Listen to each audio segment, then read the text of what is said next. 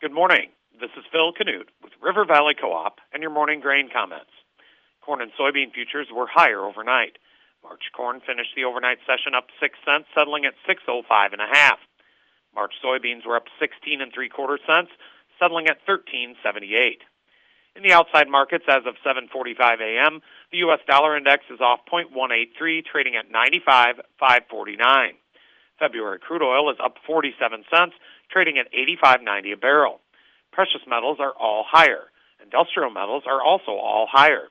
The electronic mini Dow Jones is up 92 points, trading at 35,351. Corn and soybean futures were supported overnight by friendly outside markets, friendly demand reports yesterday, and the fact that key chart support levels held yesterday. A lower U.S. dollar and higher crude oil and commodity markets in general is almost always friendly to grains and oilseeds. Such was the case overnight. Yesterday's crush report from the National Oilseed Processors Association reported a single-month crush record at 186.4 million bushels. This figure is 1.4 million bushels above the average trade estimate, is 6.9 million bushels higher than the November crush figure, and is 3.2 million bushels higher than last December's crush. The weekly export inspections report was impressive as well. Weekly soybean export inspections were reported at 63.2 million bushels. This figure is over 10 million bushels higher than the highest trade estimate. With export shipments still running behind USDA's projections, there is still plenty of work to do here.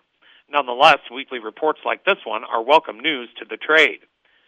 Corn and soybean futures rallied overnight in spite of ample rainfall in the driest areas of concern in South America.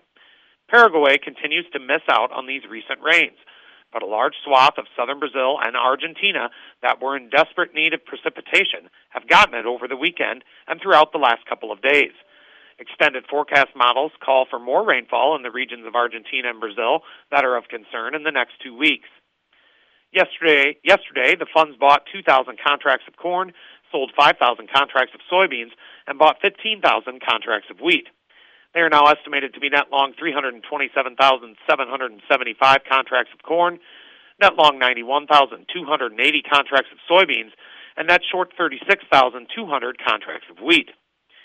From a chart perspective, March corn tested initial resistance at the psychological $6 mark yesterday and pushed through that level overnight. The next resistance level for the March contract to test is at 6.11 1/4, the January 4th high, followed by the highest level traded by the contract since June that was charted on December 28th, 6.17 3/4. Initial support lies at the key psychological $6 mark, followed by yesterday's low, 5.88 1/4, and then the double low charted on Monday and Friday, 5.85 1/4. March soybeans face initial resistance at 13.80, which was Monday's high, followed by the important $14 level, and then 14.15, the highest mark that the March contract has traded since June. That was charted on January 7th. Initial support lies at the overnight low, 13.63 1/2, followed by a very important level of support that was tested yesterday, 13.50, and then the December 30th low, 13.34 1/2. Opening calls are higher. And with all of that, have a great Wednesday from your friends at River Valley Co-op.